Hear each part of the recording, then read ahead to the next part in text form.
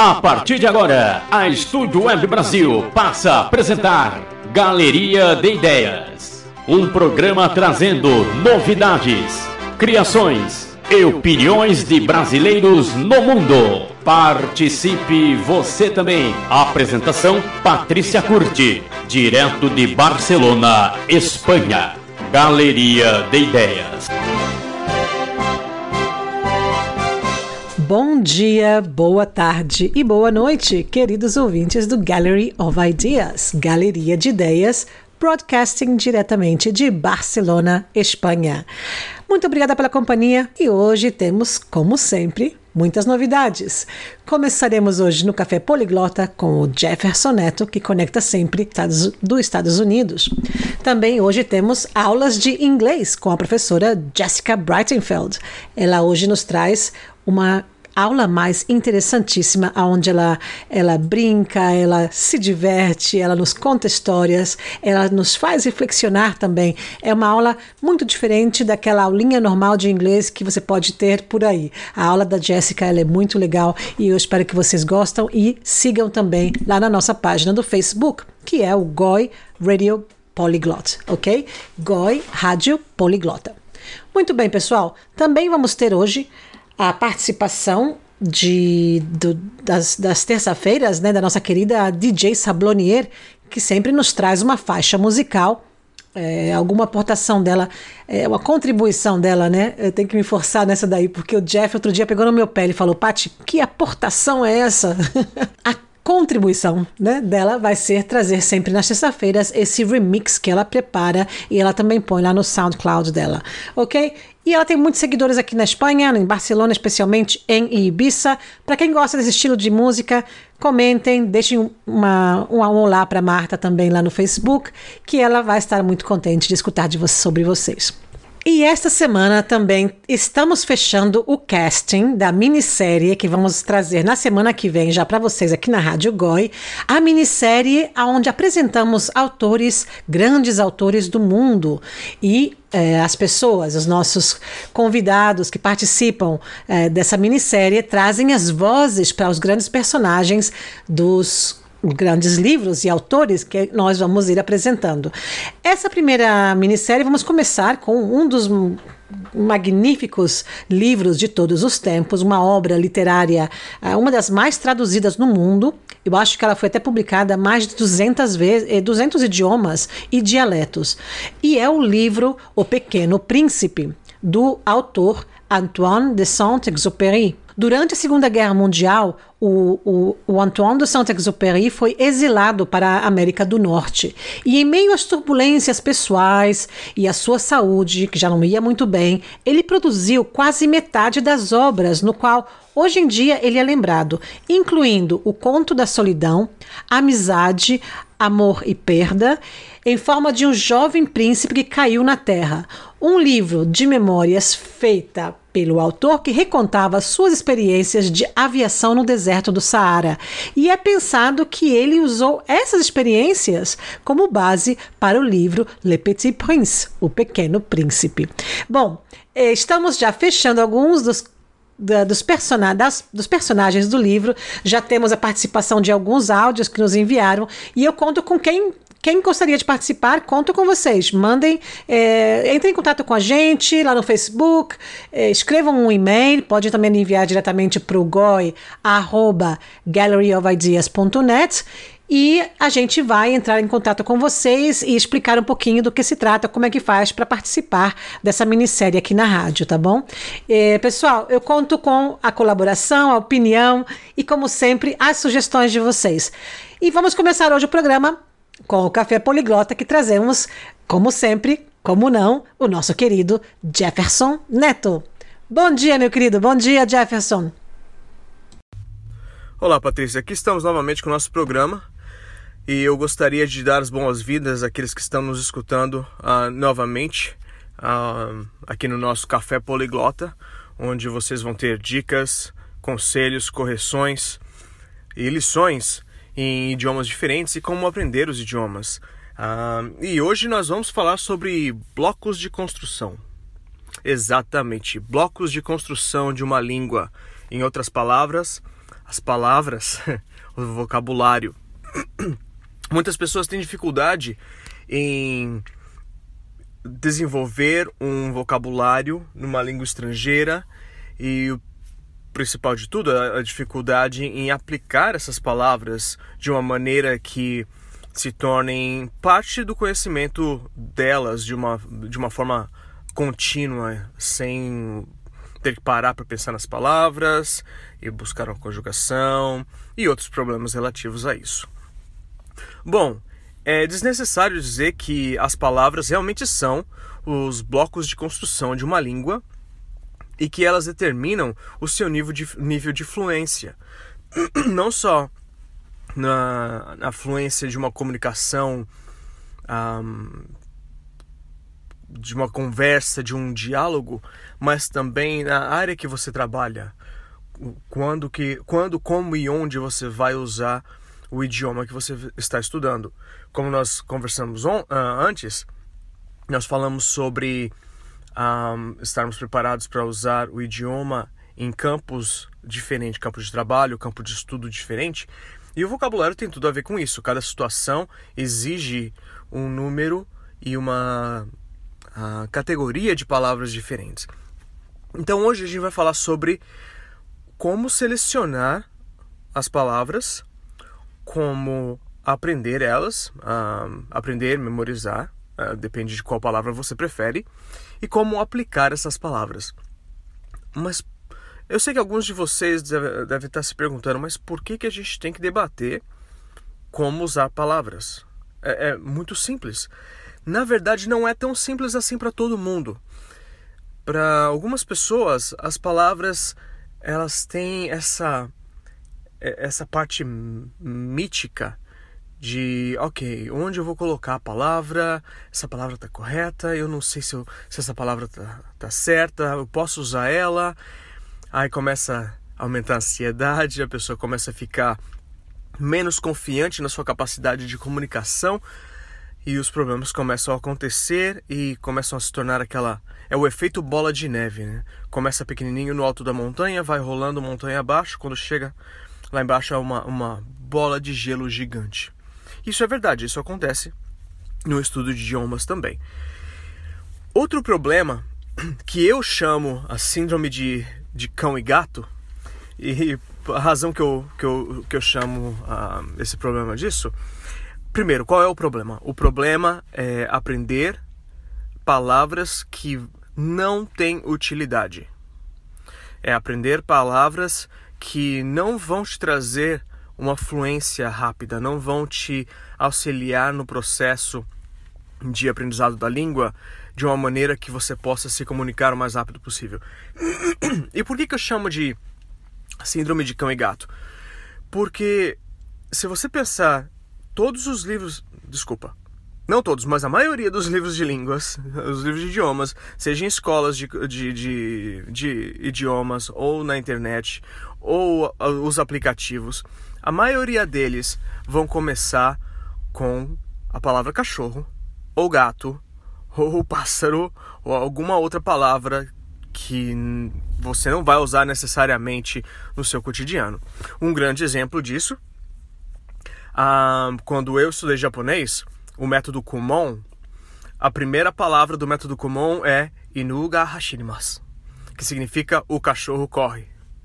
Aí depois disso você tem Kodomo ga hashirimasu, que significa o garoto corre. E assim por diante. Existe um gato, existe um pássaro. No programa Rosetta Stone é a mesma coisa. As primeiras palavras são cachorro, gato, bola, elefante, cavalo. E o mesmo acontece em vários outros programas e aplicativos. Agora, aí vem a pergunta.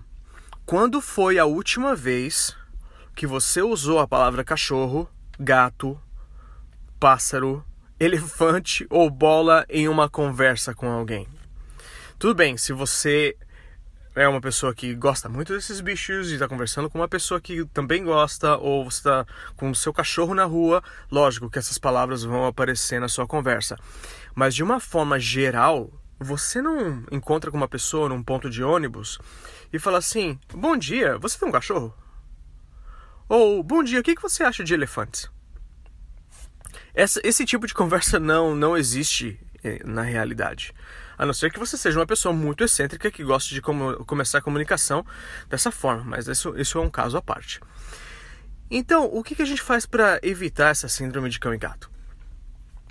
Nós buscamos as palavras que têm mais utilidade na língua, que geralmente são cumprimentos, palavras de educação, como por favor, obrigado, com licença, os cumprimentos, bom dia, boa tarde, boa noite, oi, tchau. É lógico que isso não constitui uma comunicação. Muitas pessoas não consideram isso comunicação.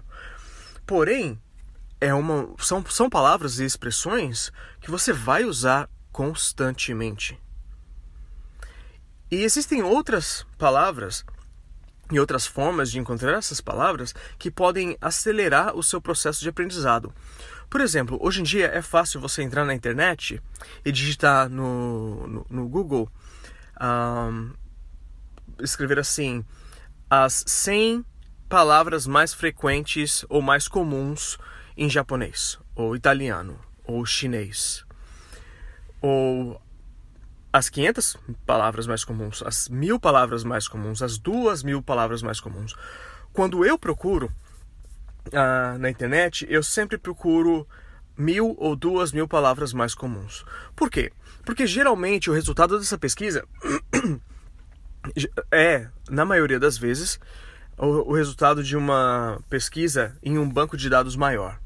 Então, as palavras que tem nessa lista vão ser realmente palavras que são mais frequentes e não só uma categoria de palavras.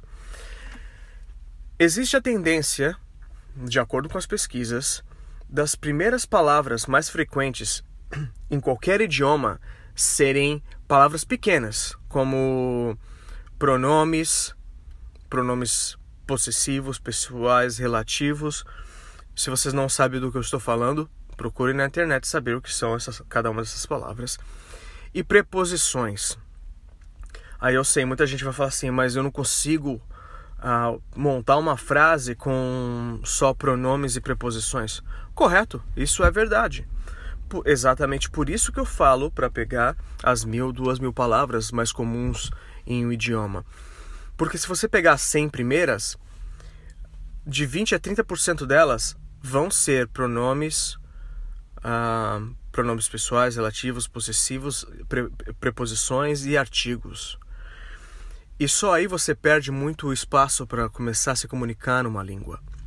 Então, se você pega as 1000, 2000 palavras mais frequentes de um idioma, que, como eu falei antes já no programa, 1000 palavras em um idioma representam de 65% a 75% de todas as palavras escritas em qualquer material, em qualquer idioma. E 2000 palavras representam de 75% a 85% de todas as palavras usadas em qualquer material escrito em qualquer idioma. Principalmente quando é falado. Por exemplo, se você baixar o script de um filme ou as legendas de um filme ou série, as palavras são muito repetidas, porque a nossa comunicação falada ela é muito menos rica do que a comunicação escrita. Isso já foi provado. Sem mencionar que na língua falada você tem mais gírias, você tem mais contrações, que é quando as palavras são quebradas pela metade e combinadas. Então, o que acontece? Quando você pega essas 1000 ou 2000 palavras e você começa a estudar elas, aos poucos você vai eliminando grandes partes do idioma que você está estudando.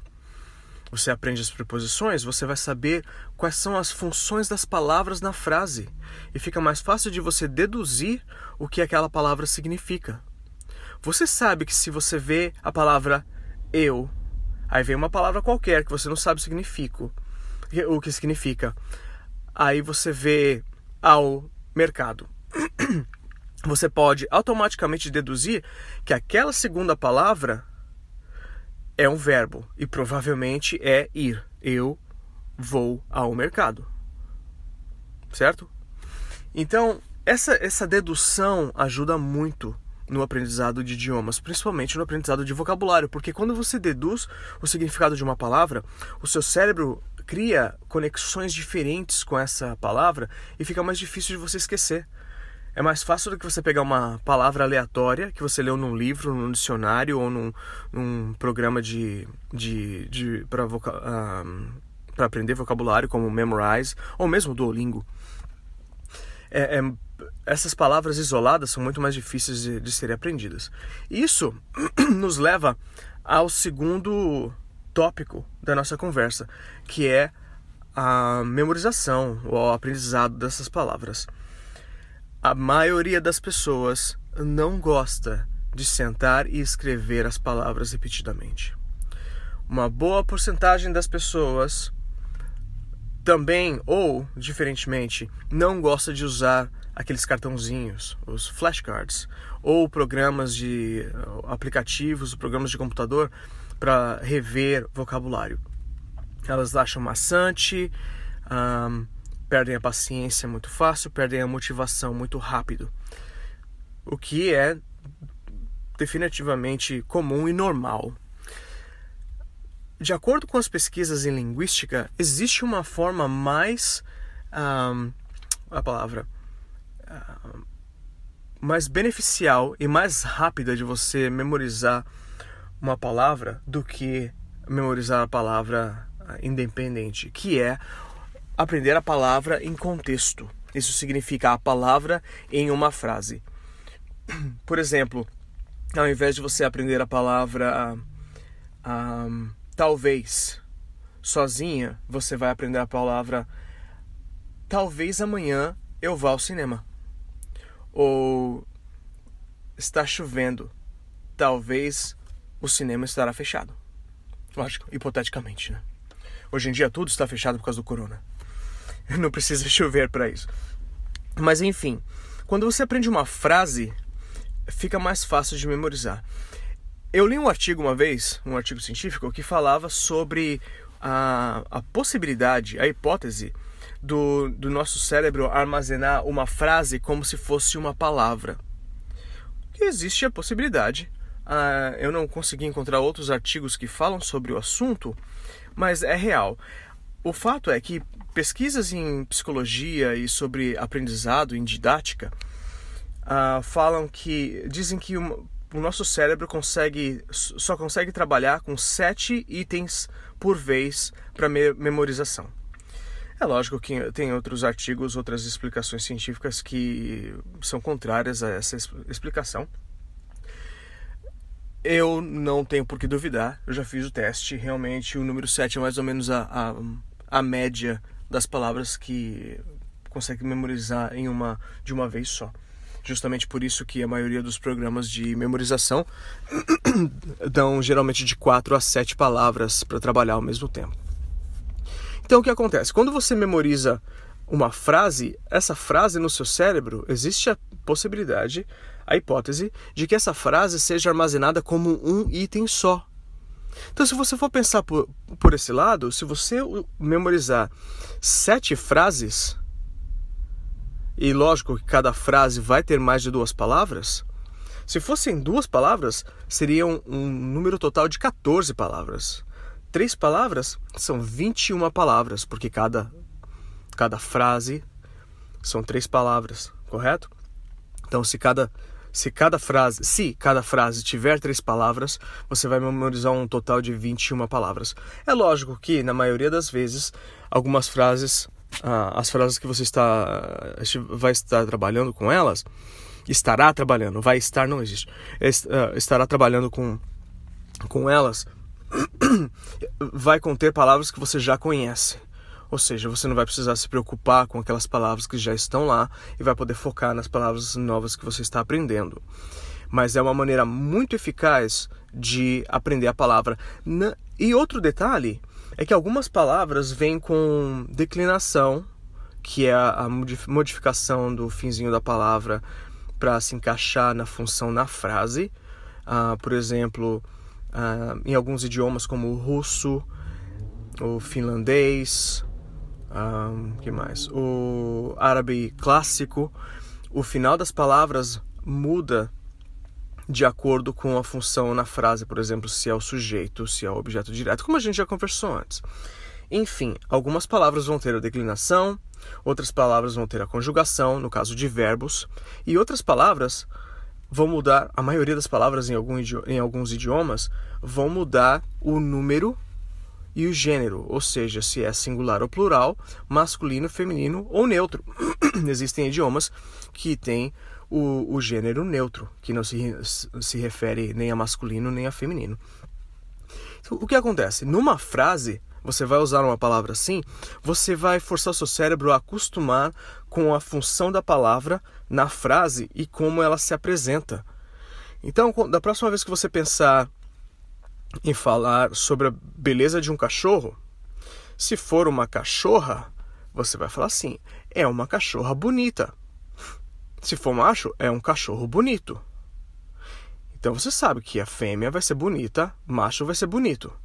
É lógico, vocês estão ouvindo o que eu estou falando, vão pensar assim, mas é lógico que é assim, sempre foi assim, porque vocês estão ouvindo em português. Se vocês estivessem estudando em uma língua diferente, por exemplo, no árabe, o masculino geralmente termina com uma consoante comum. O feminino vai terminar com tá marbuta, que é uma letra modificada que indica o feminino. Tá vendo? Agora já modificou alguma coisa. Você que está ouvindo isso e fala português, você vai pensar, mas por que esse cara está dando esse exemplo tão bobo de é uma cachorra bonita, é um cachorro bonito? Exatamente porque em outros idiomas isso não é tão claro. Se eu falar assim, Kelba Jamila, Kelb Jamil, essas duas frases significam um cachorro bonito, uma cachorra bonita. Mas o finalzinho da palavra se modifica de uma forma diferente do português. Então é algo para se pensar. Eu estou dando os exemplos em português como ilustração. Tudo isso se aplica e se modifica de acordo com a língua que você vai estudar. Tudo bem, então a seleção de vocabulário, procure as palavras mais frequentes.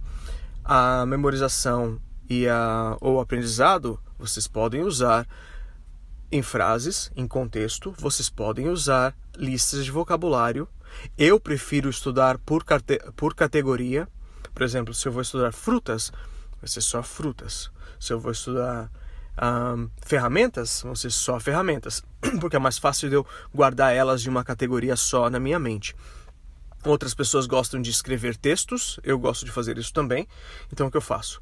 Eu penso num tópico, eu procuro um tópico na internet e começo a escrever sobre esse tópico e tento utilizar a maior quantidade possível de palavras naquele tópico, porque primeiro, estará em contexto. Segundo, eu vou fazer a pesquisa para encontrar essas palavras.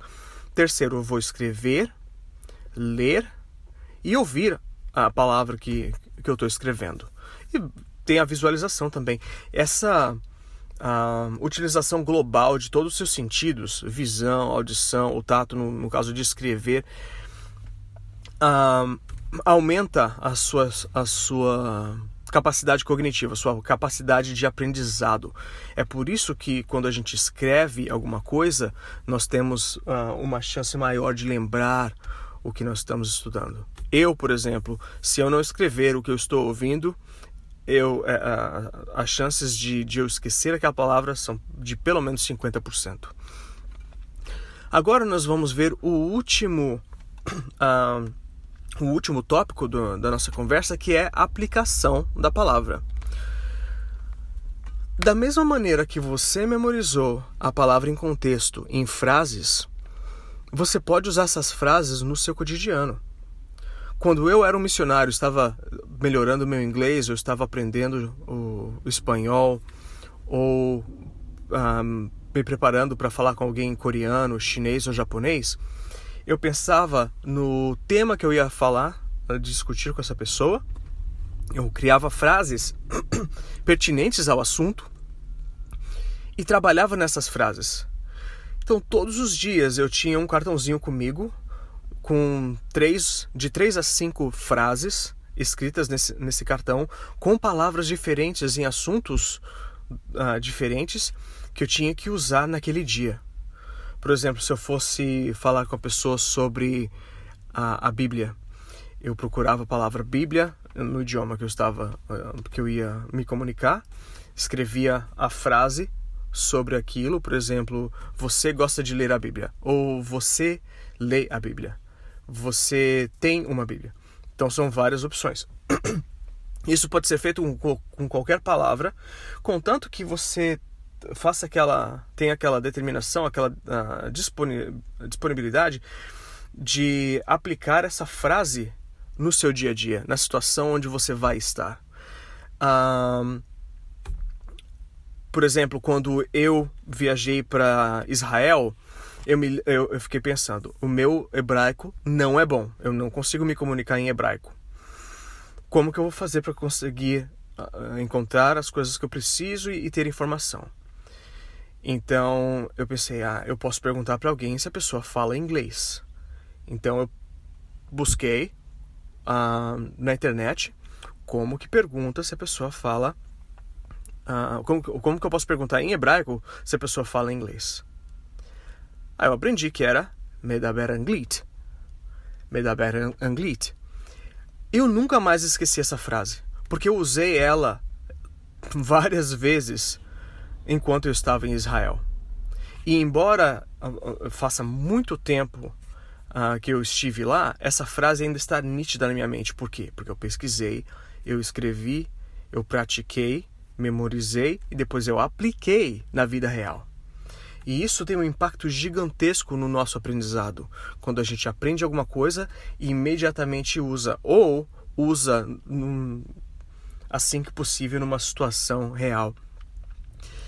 Outra maneira de aplicar é, como eu usei no exemplo para memorização, é escrever.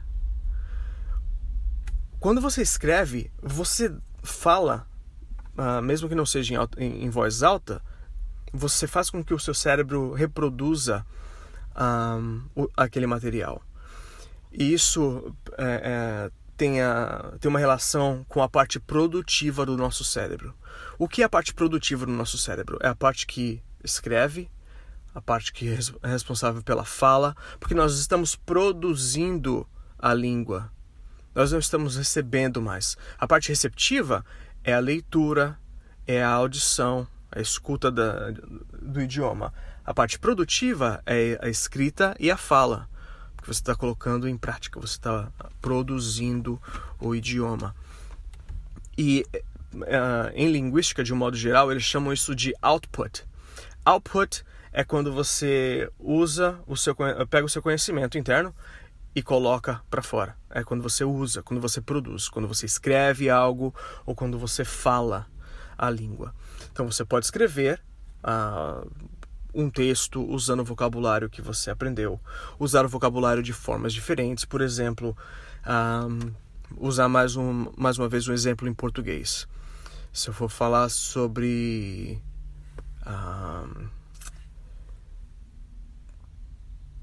a dificuldade dos problemas sociais no Brasil,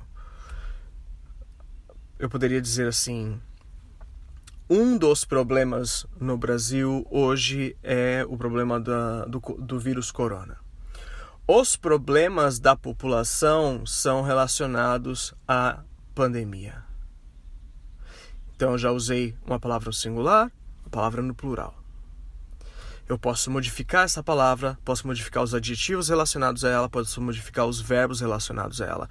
Nisso, quando você vai escrevendo, você vai reforçando o seu conhecimento, você vai criando as frases e, lógico, que é importante você ter alguém que corrija essas frases escritas ou alguém que te ouça para você poder ter certeza que o que você está usando está certo. E essa repetição, essa correção vai ajudar você a memorizar essas palavras. Então é isso, gente. Esses são os 3 passos para a aquisição, para o aprendizado de vocabulário para o idioma. Primeiro é a seleção de palavras para que seja um aprendizado bom, que tenha um bom desempenho e desenvolvimento. que sejam selecionadas bem. Palavras comuns, palavras que vocês vão usar no seu dia a dia, palavras que têm a ver com a sua vida. Depois, aprendizado, memorização, podem usar textos, podem gravar as palavras que vocês estão falando em contexto, as frases, escrever os textos, então são as frases, em parágrafos, de uma forma geral, utilizando a linguagem. Ou vocês podem usar flashcards ou outros programas para memorização de palavras também. E, lógico, a aplicação disso. Vocês podem escrever os textos e pedir para alguém corrigir, ou pode usar somente como um exercício para sua fala. E lembrem que eu falei sobre os scripts antes. Você pode usar o script também para praticar o seu vocabulário. Você escreve o script com as palavras novas, você memoriza aquilo e se torna a sua fala. É um programa é um método linear. Se vocês prestarem atenção em todas as dicas que eu já dei até hoje, seguem um padrão linear. Você começa com as pequenas estruturas, adiciona mais estruturas, aprende a gramática diferente, transforma as expressões em frases, as frases em parágrafos, parágrafos em texto. Esse texto vocês memorizam, tornam parte de você, parte da sua memória, e utilizam para fala, que é o objetivo final de todo idioma que a gente aprende, correto? Que é falar ou escrever aquele idioma para comunicação. Então é isso, gente. Eu sei que existem muitos outros métodos que podem ser utilizados para seleção, aprendizado e aplicação de vocabulário, mas eu gostaria de deixar esse programa o mais resumido possível, porque, caso contrário, nós passaríamos horas falando sobre a aquisição de vocabulário aqui. Mas, se vocês tiverem alguma dúvida, alguma pergunta, algum comentário, vocês podem mandar para a gente no Facebook ou no canal no YouTube, da forma que vocês quiserem, e nós estaremos aqui para ajudar vocês. Então é isso, obrigado por ouvirem, encontro com vocês amanhã, e Patrícia, é com você novamente. Que maravilha, Jeff, obrigada por participar aqui no Café Poliglota, um dia mais conosco, trazendo todo o teu conhecimento, a tua sabedoria e esse montão de informação importante para quem está estudando idiomas, para quem está estudando português. Pessoal, não percam essas mini sessões do Jeff aqui no Café Poliglota, que elas são priceless, elas não têm preço, ok? E eu achei muito legal hoje os teus comentários sobre memorizar a fala, a comunicação. Elas vão muito ligadas também nos nossos ensinamentos de public speaking. Ou seja, para poder falar em público, né, na oratória, você tem que saber usar várias técnicas para que você possa se expressar e que a tua mensagem tenha força e chegue à audiência, né, ao público, com a intenção e intensidade que você quer. Então, para isso, precisa aprender mind maps, que são formas de memorizar a informação, né, e conteúdo. Tem que aprender como falar e tem que aprender como se expressar, linguagem corporal, a voz, né? E aqui estaremos trabalhando nessa semana que vem, no comecinho das nossas primeiras minisséries, todo um trabalho sobre a voz, como que podemos pôr força nessa voz, trazer uma mensagem com força ou não, porque dependendo de como a gente explica, como a gente fala, como a gente usa o poder da nossa voz, a mensagem pode estar completamente redirecionada a outro lugar, que não é o lugar inicialmente que a gente tinha pensado, né? E da tua metodologia, Jeff, eu acho que é fundamental, em essência, o que você falou hoje, a dicção. A dicção, ela é uma das partes também dos nossos ensinamentos, né, de public speaking, inclusive no nosso curso online que está saindo já estará publicado para o mundo. E a gente fala muito sobre a dicção. O que é? É a eleição, né, desse vocabulário, dessas palavras corretamente. Então, pessoal, quem não teve tempo de escutar tudo hoje, ou teve só um pouquinho de tempo para escutar essa parte do Jeff, o programa estará gravado depois aqui no nosso podcast, diretamente na nossa página web, que é galleryofideas.net/podcasts, ok? Vocês podem ouvir a rádio em direto no site, na página galleryofideas.net galeriaofideias.net/rádio ou podem escutar depois, quando está gravado, no podcast com galeriaofideias.net/podcasts, ok? E vamos lá. Muito obrigada, Jeff. Até amanhã e continuamos com você amanhã, hein?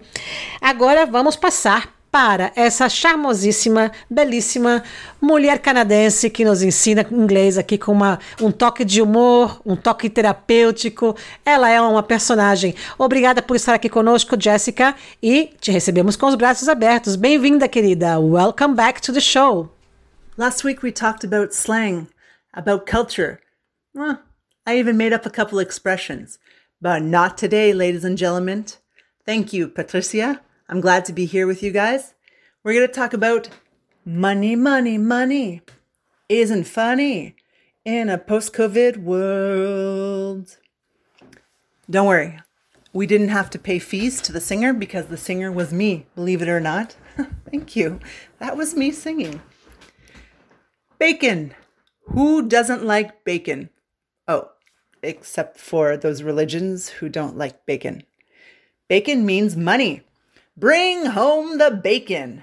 A real man brings home the bacon. To mean the man brings home the money. That's his job. And bacon costs money.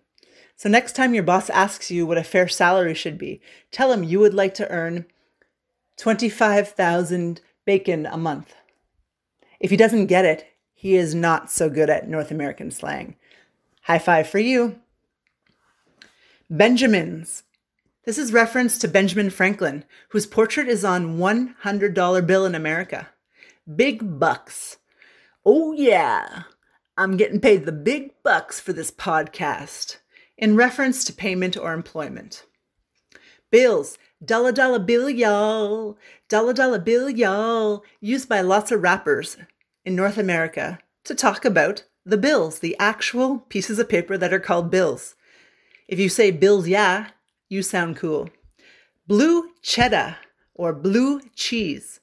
I could say blue cheese, but somehow you have to put a little of an accent, a little twist, called a dialect, onto the word cheese or the vowels when you say cheddar or cheese. Blue cheddar, it means money. Buku bucks, it means money. Bones. We don't know why we call money bones. Maybe because it was robbed out of the people's dead bodies when we took their country as European. Oh, sorry. Too much information. Bread. Bread means money. I do love bread more than money. I do like this expression. A brick. A bundled or shrink-wrapped amount of money. Usually what robbers steal from the banks. It's in 1,000 or 10,000. A pile that's nicely wrapped up. Broccoli. It's paper money because it's green in America. Buckaroos.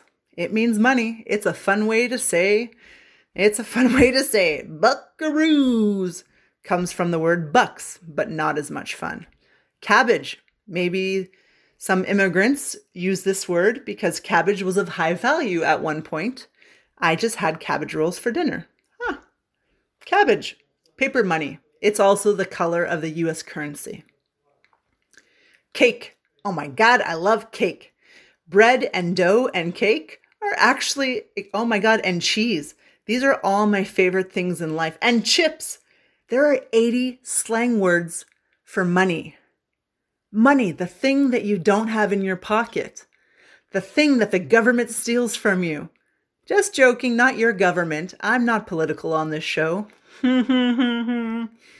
Money has 80 different expressions in English. What about your language? How do people talk about money, about sex, about politics? This is very fascinating how we choose to express so many words for something so important. If I give you a word like air, arguably air is more important than money, right? Ask the dead guy. Oh, he's not listening. So, how many words are there for air in the English language? Very, very few, because air is not very interesting and it's not controversial. And thus, money, the conflicts with money you have in your life. What did your parents think about money? Do you think like your parents? Like the church? Or like your crazy uncle who lost it all gambling? Where do your money beliefs come from? This is more important than listening to my podcast. This determines a big part of your happiness in life. Your relationship to bacon. Your relationship to the dough, the bread, the buckaroos, the dollar bill, y'all. Money is important and it's not everything. In America, there was a study done. I don't know what year it was. I don't know what magazine it was. I can Google it if you write me on the Facebook page, and I will tell you the reference number for you little sticklers out there. Stickler means someone who likes rules and wants precise information. I am not a stickler. I'm going to tell you the general idea of the survey. Money brings happiness up to a certain amount of money. $70,000 US per year is the level where it switches. If you earn more than $70,000, you are not happier than someone who earns $70,000. If you earn less than $70,000, statistically, you will be less satisfied than that individual.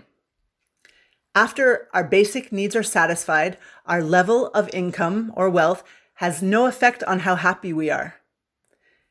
Great. Now, that's in America, $70,000. If you live in Spain, your amount would probably be $20,000 a year because people earn 1/1,000,000th less than they do in America. But they have the beach, they have sun. Wait, so does America. They have good food. What? So does America. They have Spanish. Oh, so does America. My God, what does America not have? It is quite the amazing land. Mountain, sea. I've never realized this, that America might be a good country.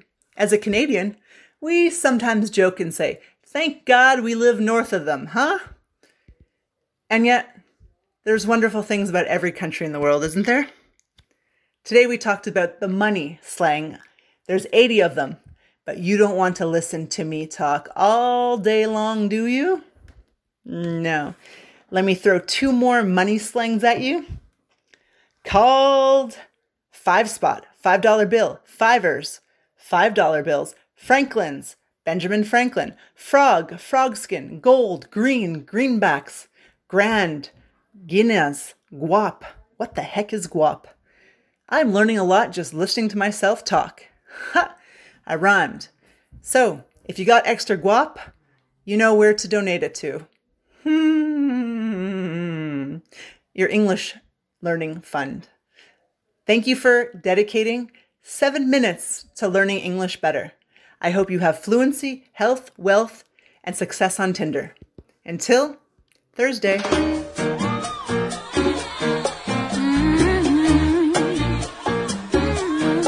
Participe desta programação. Ouça, divulgue, compartilhe. Galeria de Ideias. Apresentação Patrícia Curti. Direto de Barcelona, Espanha.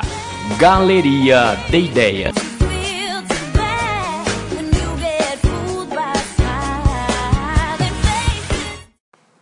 Qué maravilla poder estar una semana más en Gallery of Ideas y espero que os guste la propuesta de esta semana. Es un tributo a 2 grandes maestros, a Surgeon y Cast. Es un remix absolutamente frenético y espero que lo disfrutéis. Abrazos.